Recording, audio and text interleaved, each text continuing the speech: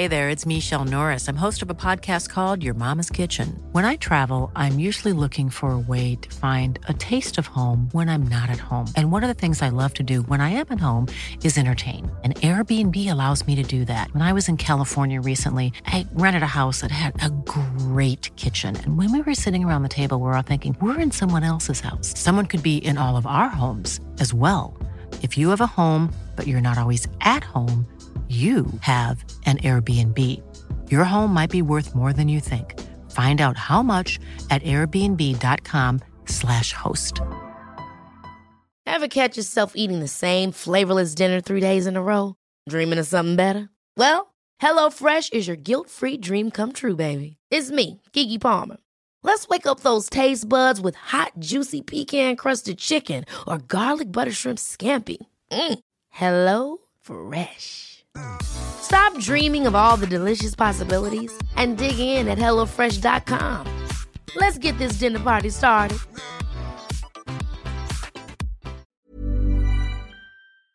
This podcast is brought to you by Green and Black's Velvet Edition, a delicious range of sumptuously smooth dark chocolate.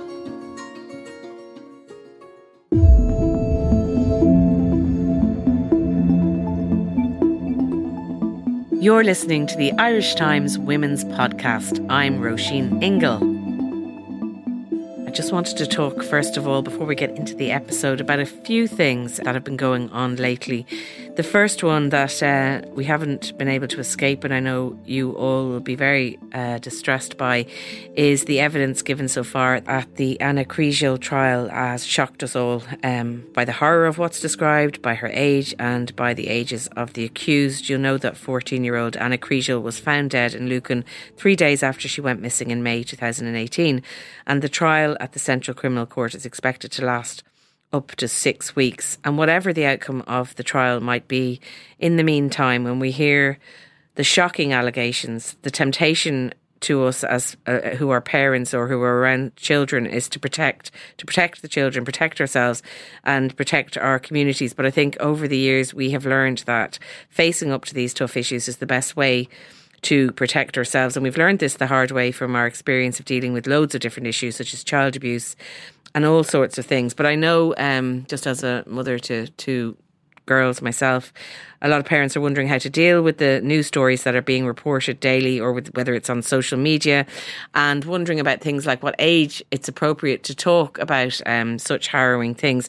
So I just wanted to mention this because there's a really excellent article in the Irish Times today by Trish Murphy, which will help people who are wondering how to answer the questions that might be being asked by children. And the first thing she says is that it's really important to be both truthful and appropriate. But I just would recommend that article. It's going to be very distressing for everyone over the next 6 weeks to listen to it. So it might be of some help. The other thing I wanted to mention, which we haven't had a chance to mention on this podcast so far, is the death of Lyra McKee, that beautiful young woman who was so full of life and love and creativity and excellent journalism. And she was killed in Derry a couple of weeks ago. And I know many of you will have read Susan McKay writing about her friend Lyra. She was only 29. She was such a force for good, superb writer, a passionate feminist and an LGBTQ activist. Just a wonderfully generous soul, full of compassion and encouragement. And we just wanted to pay tribute to Lyra on the Women's Podcast. And just to mention the huge outpouring of grief and love for her that we've seen over the last while. She really was a very, very special person. And the final thing I want to talk about is Sinead Diver, who is this incredible woman who came 7th in the London Marathon, which is such a huge achievement. And I just wanted to say well done to her. She improved her marathon best to 2 hours and 24, and she's 42. And she only just started running a few years ago. So it's just incredible.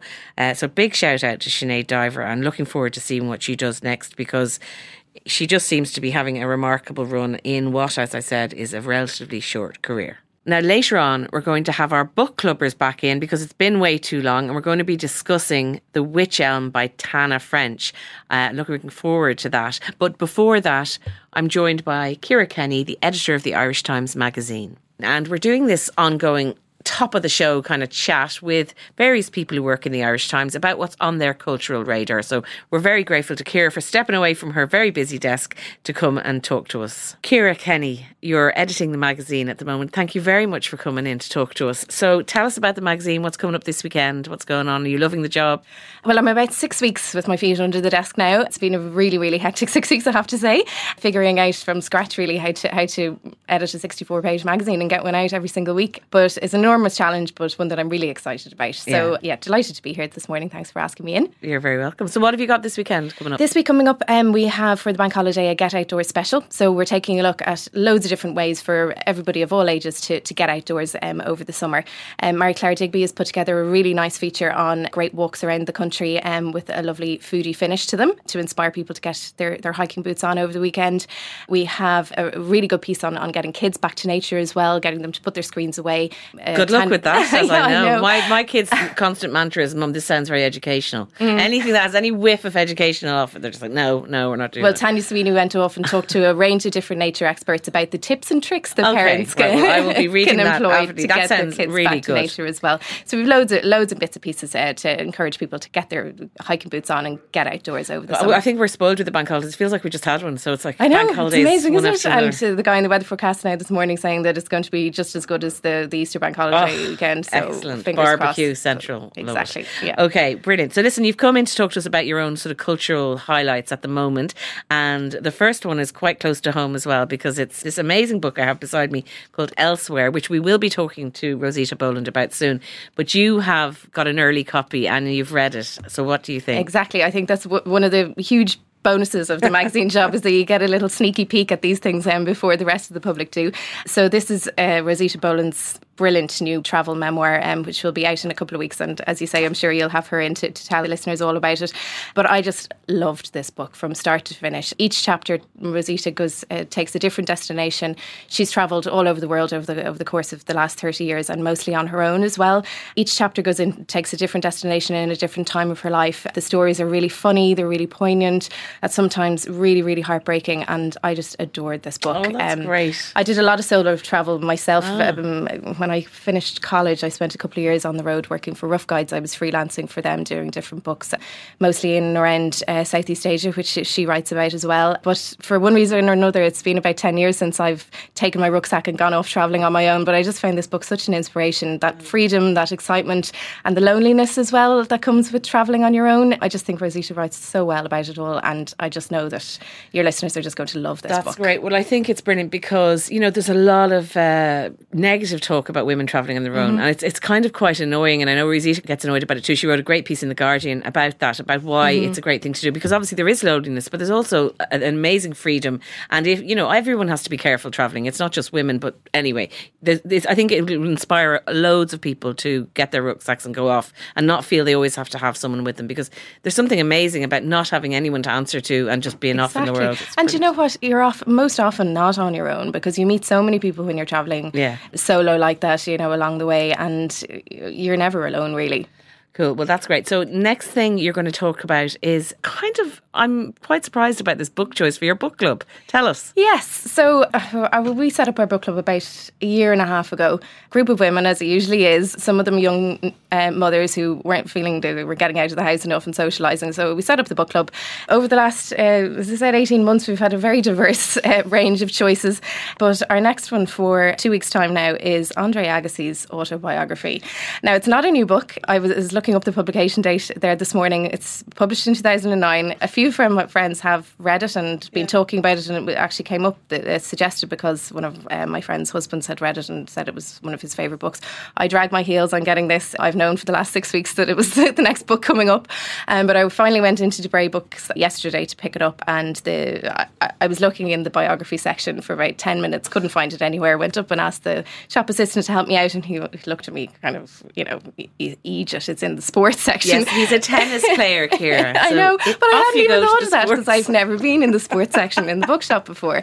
So anyway, as he was putting it through in the till, he asked me, is this book for you? Again, with a kind of a quizzical kind of look on his face. And I said, it is, it's for my book club. And he said, they do a roundup of staff choices of the year every year, and he said 3 members of staff last year had chosen this as their favourite book ever. So there's something in the ether of Andre Agassi. I loved him, I have to say. He was one of those players that I was always intrigued by because he seemed to have such personality. And so you haven't read it yet, or you haven't started it yet? Right, okay. So we're recommending it and we might get you back to tell us, was it actually any good? Yeah. You've also just finished Bodyguard on Netflix, which I have to say I loved. And now I'm full in Line of Duty now. I had missed all that stuff and now I'm immersed in it completely. Yeah, Bodyguard was incredible. Originally BBC. I missed it when it was on the BBC. Series. So did I, because I don't have a usual television anymore, so I'm watching all of these things through Netflix. But Netflix have just got some incredible BBC series recently, and Bodyguard is the most recent one. I know you loved it. I did. I quite liked the lead actor.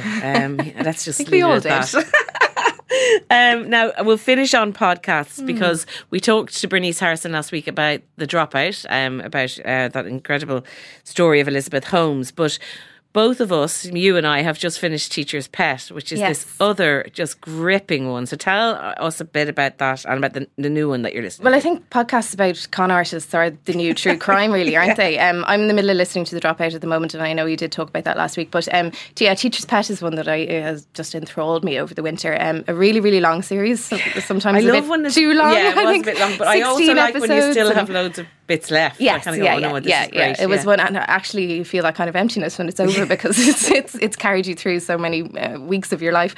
But Teacher's Pet is a really enthralling story from Hedley Thomas of The Australian. Really great podcast coming from them at the moment, investigating the disappearance of Lynette Dawson in the Northern Beaches in Sydney in the 1980s. She was married to this guy Chris. They seemed to have this perfect marriage. There was a documentary made, a TV documentary made about her and him and his twin brother and his wife and how perfect their lives seemed to be. But she disappeared in the late 1980s, and it subsequently transpired over the course of those 16 episodes that he had this sexual relationship with his 16-year-old student. This whole circle that seemed to be going on in this school in the Northern Beaches with the teachers interacting really inappropriately with the students. A lot has come out about that since. There's some court cases pending. Yeah. And after the 16 weeks, I don't think it's any secret to reveal, because it was all over the news at the time, that the investigation that Hedley Thomas had done as part of his podcast had revealed all of this new information and evidence, and the husband Chris was arrested at the end of it all. Now that court case is still pending, but just an incredible investigation. Yeah, and the interesting thing about the podcast is things are happening in the investigation as the podcast is going out, so you're really getting a sense that this guy's work and journalism is actually opening the lid on this, and the police are getting involved, and every episode you hear something new, so it was amazing. It's just really incredible. There's another one from The Australian as well that I listened to since then, this other reporter who is working on the case of Hamish Watson, which is just incredible. Again, going back to that fascination that we have now with these serial con artists. He was this other surf duty kind of type, also from a similar area in Sydney, and he left a trail of victims behind him from the US to Hong Kong to Australia. He married several women. He was a compulsive liar, really, who had tricked all these people into thinking that he'd been in the Twin Towers when the first plane hit in 9/11. He had killed his parents off in these really fantastical type of plane crashes and things. His parents are both still alive. He told his wife that he had run over his twin brother when they were teenagers and killed him. He never had a twin. Just an incredible chain of lies that he told. And he was also an investment banker, and this was his end game, really, was to con people out of millions of dollars of their savings and running away, and time again. And it's called Who the Hell is Hamish? Yes, and it's also from The Australian. You think it'll be another one that people will It is. It's really compulsive listening. Is it 16 episodes long? It's not quite 16 episodes. I think this one's only 8, so it's a little bit more manageable. Okay, brilliant. Listen, Ciara Kenny, thank you very much for coming in to tell us about it, and everyone should pick up the magazine at the weekend to get all those outdoorsy ideas for the bank holiday weekend. Thanks very much. Thanks, Roisin. The Irish Times Women's Podcast is brought to you by Green and Black's Velvet Edition. Sumptuously smooth, dark chocolate. Now it's book club time, and we are going to be talking about The Wych Elm. In the last decade, the author Tana French has become known for her brilliant crime thrillers narrated by various police in Dublin's fictional murder squad, who tended to be outsiders in some way. In her latest book, The Wych Elm, she's done something a little bit different. And to discuss this, I'm joined today by our illustrious book club, Bernice Harrison, Niamh Towie, and, in the spirit of nepotism, my mother, Anne Ingle. You're very welcome to the studio. Now, I'm going to start by reading the blurb to The Wych Elm so anyone who doesn't know what it's about can get a sense of it. One night changes everything for Toby Hennessy. A brutal attack leaves him damaged and traumatised, unsure even of the person he used to be. He seeks refuge at his family's ancestral home, the Ivy House, filled with memories of wild strawberry summers and teenage parties with his cousins. But not long after Toby's arrival, a discovery is made. A skull tucked neatly inside the old wych elm in the garden. As detectives begin to close in, Toby is forced to examine everything he thought he knew about his family, his past, and himself. It's been described as a spellbinding standalone from a literary writer who turns the crime genre inside out. Bernice, I'm going to start with you because you are the one who selected this book and you're a big fan of Tana French. I am a big fan of Tana French. Tana French has written, she's written I think 7 novels. She's probably our biggest crime writer, actually, in that she's done a thing that really, you know, we talk about musicians breaking America, right? And bands breaking America, how difficult it is from this side of the Atlantic. But she has in the book world. So I became aware, and any new Tana French is a great excitement for me. Like, I rush to it, you know, and there's very few authors that you do that you look for, oh, it's a new one here. So I became aware that she had a new book at Christmas because I was starting to see it appearing on the American top reads of the year list already, you know. So the book was launched there, and again, first published there. And again, that's an unusual thing for an Irish author. Came out in the spring. It's different from her other novels in that this is a completely standalone novel. Her previous books have been mostly police procedurals. To the point that last year, I remember I was walking through Dublin Castle and I fell into conversation with 2 American tourists, and they said, this is where the Dublin Murder Squad is based, isn't it? Because that's her I didn't realise. Completely. And that's what they were looking for. But I didn't realise that she had such a hold on completely. People that would come to Dublin from America would actually be so looking they weren't for looking at Dublin castles, all Dublin castles. They weren't looking at Michael Collins, They certainly were not. They were not looking at the throne room or anything like that. They were looking for the Dublin Murder Squad headquarters. Gas. So if that gives you a sense of what she's been doing, this book is different, The Wych Elm. Now, it's huge. I would just want to tell you, for any of you thinking of your holiday read, it is so... I mean, how many pages are in it? Is there 800? Well, there is 500 pages. Very big book. And it does, I think, fall under the crime genre in that there is a murder mystery at the heart of it. But it's not a police procedural. There are policemen in it because there is a body. But in fact, we're not really aware of them. Who we're really, really aware of and who we follow all the time is the central character, Toby. Toby is... he's very recognisable. But I should say as well, this book is very firmly set in Dublin. So she doesn't make any concessions to, That's what I was surprised readers. by when you told me she was so popular in America. I was sort of expecting it wouldn't be so Irish, but it's really great to see Dublin written so well. And also her language, yeah. So full of slang. So Toby is the poster boy of privilege. He's in his mid-20s. He sailed through college, private school, sailed through college. Good looking, easy with people, gets on with everybody, lives in the centre of town because his parents have a flat, so works in an art gallery. I mean, what could be nicer? He's got a gorgeous girlfriend and he's got a very clear vision of himself. And he understands that is his vision of himself. He doesn't worry about anything. What's there to worry about? He's a great life. Nothing's going to change that. He's just on track to having a lovely Dublin, middle-class, gorgeous life.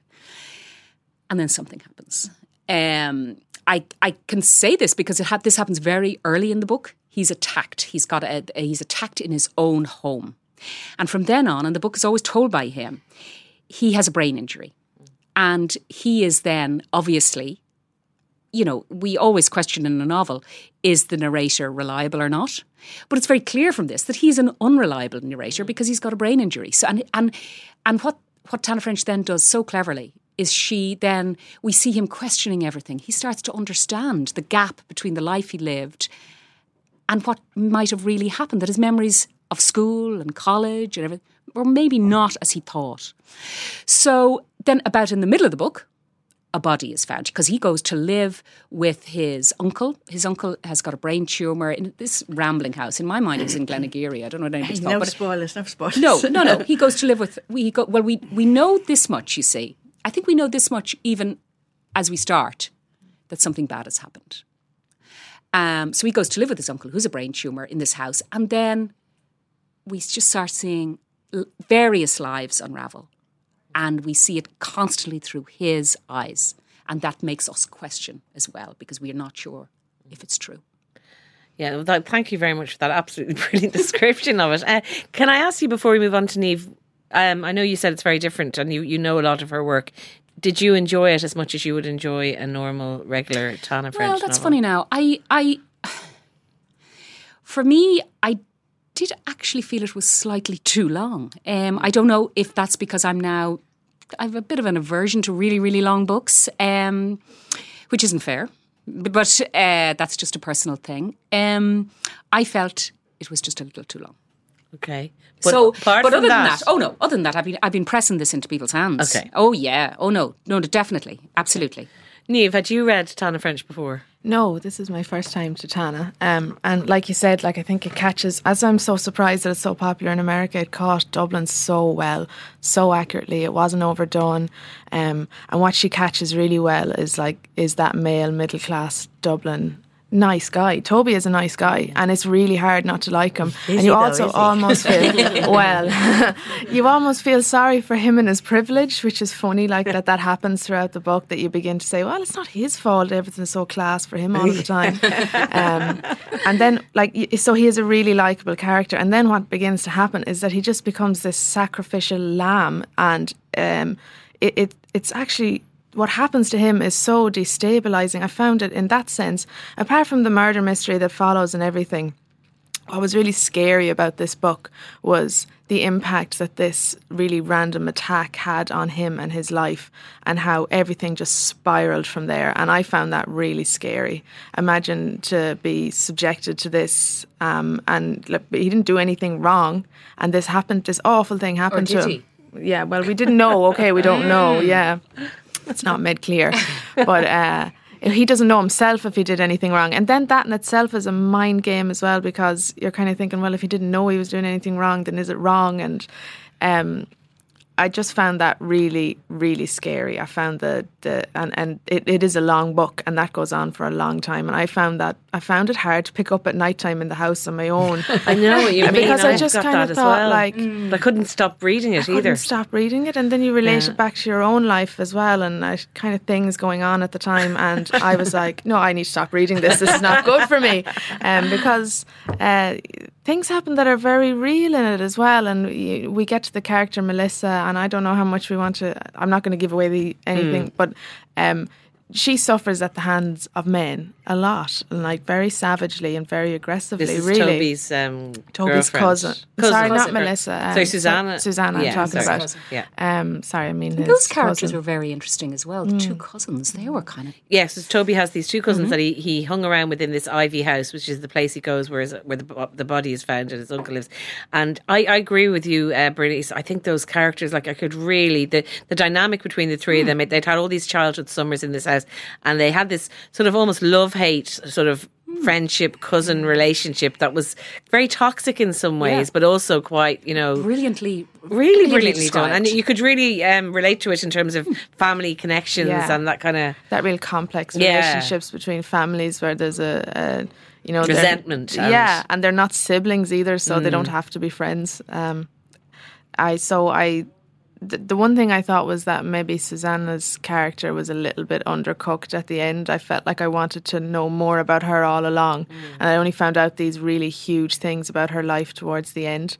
That would be my one criticism, but I suppose that was the kind of the big reveal. So it worked in that sense as well. But yeah, I thought like she really hammed up the experience of being a woman as well, and that was scary to read. And there was she was manipulative. Everybody was manipulative in their own way. These were not nice people. You know, this gilded world, but you didn't want to be in their gilded world. No, it was awful. Yeah. So then again, Tana French is playing again with this appearance and the reality, the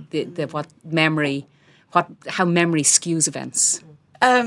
I listened to the book. I didn't read the book. And just for anybody who is also going to listen to it, you'd have to listen for 22 hours because that's how long it takes. Wow. But so that meant we read it for 22 hours? Yes. Yeah. But the narrator is very good. His name is Paul Nugent. I would recommend to anybody. And is he a Dublin fella? I'm not very good with accents. But I mean, he sounded Irish like. Oh, yeah. Yeah. So I listened to it, and as Bernice has already said, I think it was a little bit too long. I think towards the end, we can't say how the story comes through, but I think towards the end, I felt like saying, Tana, stop. I think she went on and gave us other elements of the story, which I thought were quite unnecessary, and I do just think I have to agree that it was too long. I did enjoy it, though, because I think she's a great writer, absolutely brilliant writer. I loved her style, her prose, easy to read, and all of that. I loved it, but I just think it went on a bit too long. And as for the narrator, I found that really unsettling because he has had this head injury, so he doesn't quite know what's going on in the world, but also then he discovers that he doesn't really know himself. You know, all these things that, was that right? Was I really like that as a child? All these kind of things keep coming back to him, which I really got into me. I wasn't scared about the murders or anything like that, but it was himself. It was that narrator. And I kept feeling for him, you know what I mean? God, how do you manage with something like that when you've had a head injury and you don't know what's right? You can't see anything. And then all the bad things that happened to him. And I just thought everyone was very unsympathetic to his cause. And yeah, they were actually, remarkably, really. They were, really. Nobody was really taking care of him. Even his mother and father were going off on holidays, which they'd been doing all their lives. So, yeah, and the whole point of privilege, there was another thing. Like, he says, I've been very lucky. Of course, he wasn't lucky. He was born into a world of privilege, so he wasn't exactly luck. It was just where he came from. But also, in the beginning of the book, he's pacing the floor and he says, this is the worst time of his life. And then he corrects himself and says, up until now anyway. So that's when you know that even though he's had this terrible thing, people breaking into his flat, banging him on the head, that there's worse to come, which got me hooked there and then. And I loved the way she wrote. And I think it's better than a crime book. I mean, I haven't read those other detective stories she's written, but I wouldn't even really call it a crime book because it was so well written. And I'm used to reading long things because I do Anthony Trollope all the time, which goes on for much longer than 35 hours. Really? So, yeah. So that doesn't bother me, the longness, especially when you're listening. It's different when you're listening because you're not got the strain of your eyes or anything. But I don't mind long books, but this book, I definitely think somebody should have said stop. But, I mean, it's a terrific page turner. Oh, yes, definitely. You know, you do want to... She has a really terrific, propulsive way of writing that you do want to find out the next thing. And, again, I think that's such a skill because, again, Toby is this man with acquired brain injury that, you know, we shouldn't be so interested in finding out what he's saying, you know, because he's trying to remember things and we should be dismissing him more in a sense, but we're not. We're constantly trying to figure out with him his past. So she brings us with him all the time. It's really fantastic. Yeah, it's funny. I'm one of those people who wouldn't have picked up Tana French because I'm not really interested in that crime genre. It isn't something that I want to read. So I was kind of not expecting to like it, but I think you're right, Mum. I think it's literary fiction. I think it's living in a space such a good writer. Between crime and literary fiction. Like she's just such a good writer. And the way you were just... you were brought into Toby's world and this really unsettling world, like you've said. I just loved it. I didn't want to stop reading it. I didn't think it was too long because I'm like this. When I like something, I don't mind if it keeps going on because I just really enjoy. Yeah, I just really enjoy her writing, and I'm really intrigued. Will I like the other ones? Because you're saying they're much more police procedural. Read Broken Harbour first and see Broken Harbour. Okay. And well, I do love the fact that they're Irish as well, because you know, I love the fact that she's making no compromises on that. She's not sort of trying to write for an American audience or anything. She's really settling it where she's clearly very familiar. But one thing I'm fascinated by is she's such a huge literary star, but I just don't know anything about her. And is she one of these very clever authors who kind of just doesn't do that much publicity? I think that has got a lot to do with the crime genre.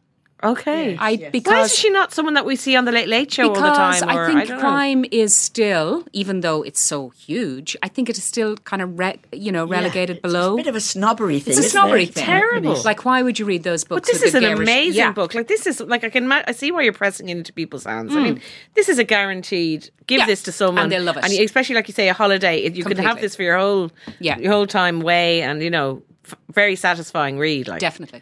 But she's just you think it's because of the snobbery and the kind of this isn't quite. I completely do. I think it's the same. I think really we have annoying. such a prize. With popular fiction as well. Popular fiction, it's the same thing. Yeah, I think we prize so highly literary fiction, the very narrow band that we accept that things live in literary fiction, and everything else is just that's a bit too easy. It's almost like it's anything that's vaguely entertaining, or that is actually satisfying, or that people want to read. We find that we have to punish people for making things like that, but surely that's the most difficult thing of all to do, to create a mass market where people just want to read your stuff across all ages, and across genders either. That's the thing. Yeah, it's such a long book, but you wanted to.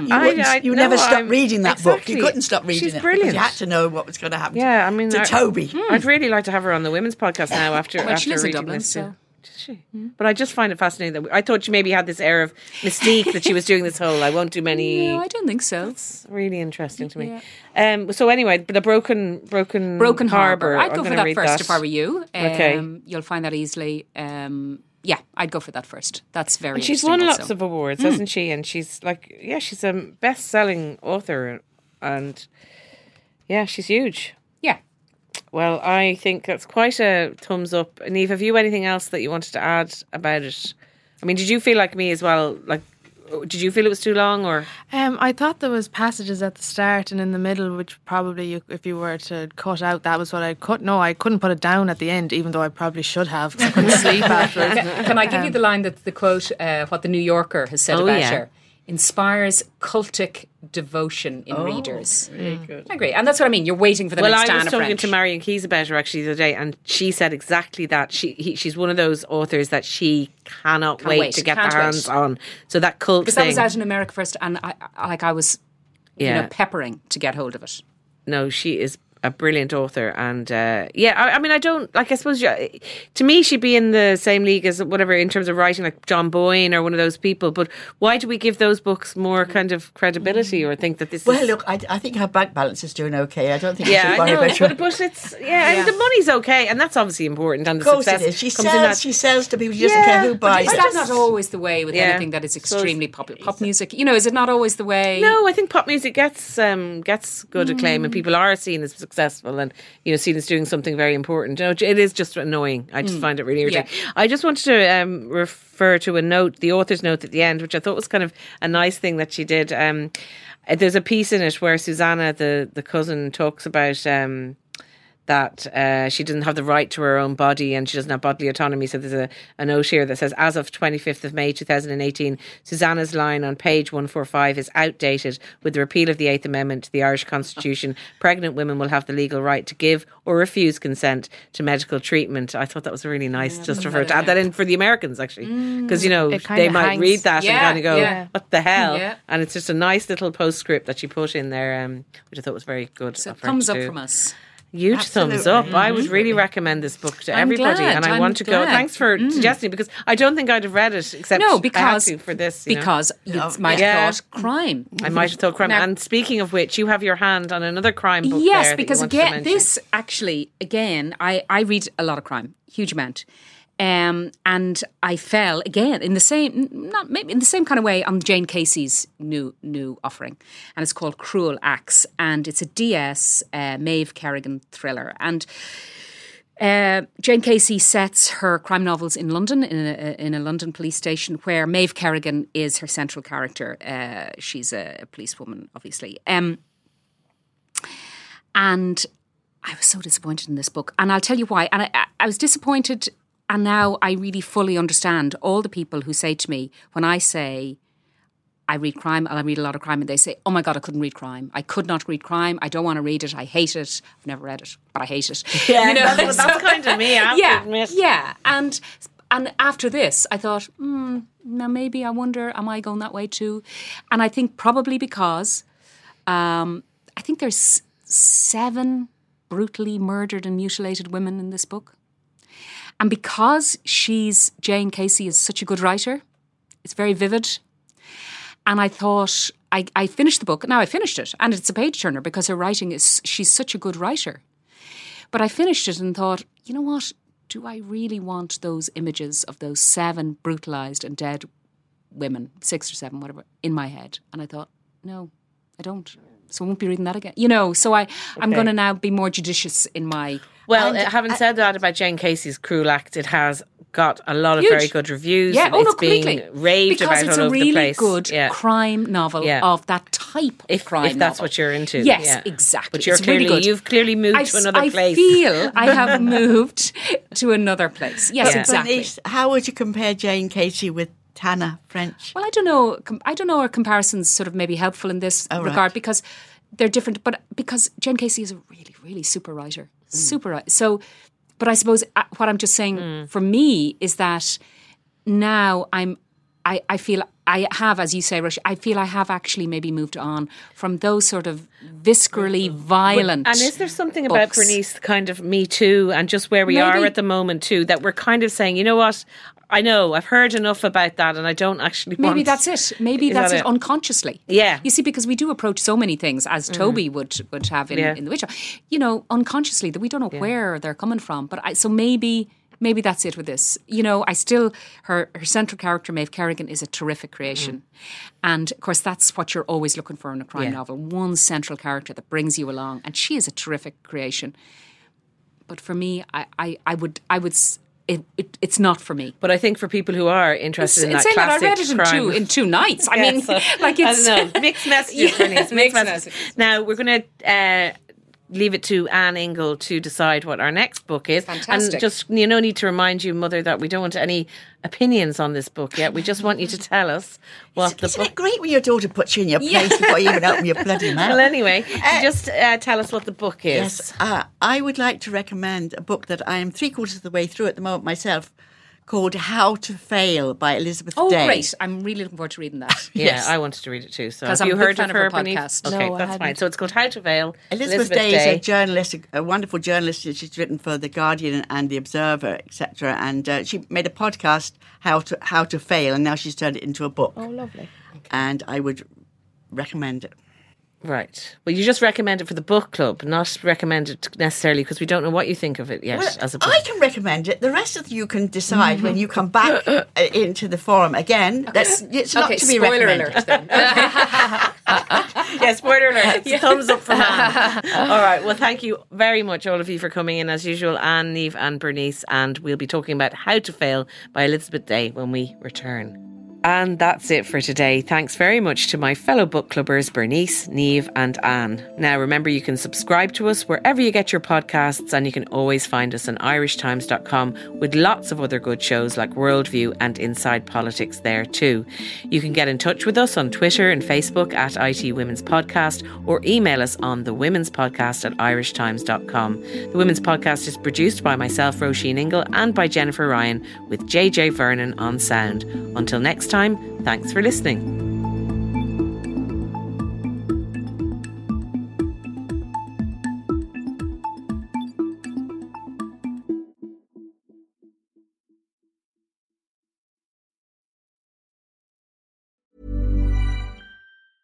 Ever catch yourself eating the same flavorless dinner 3 days in a row? Dreaming of something better? Well, HelloFresh is your guilt-free dream come true, baby. It's me, Keke Palmer. Let's wake up those taste buds with hot, juicy pecan-crusted chicken or garlic butter shrimp scampi. Hello Fresh. Stop dreaming of all the delicious possibilities and dig in at HelloFresh.com. Let's get this dinner party started.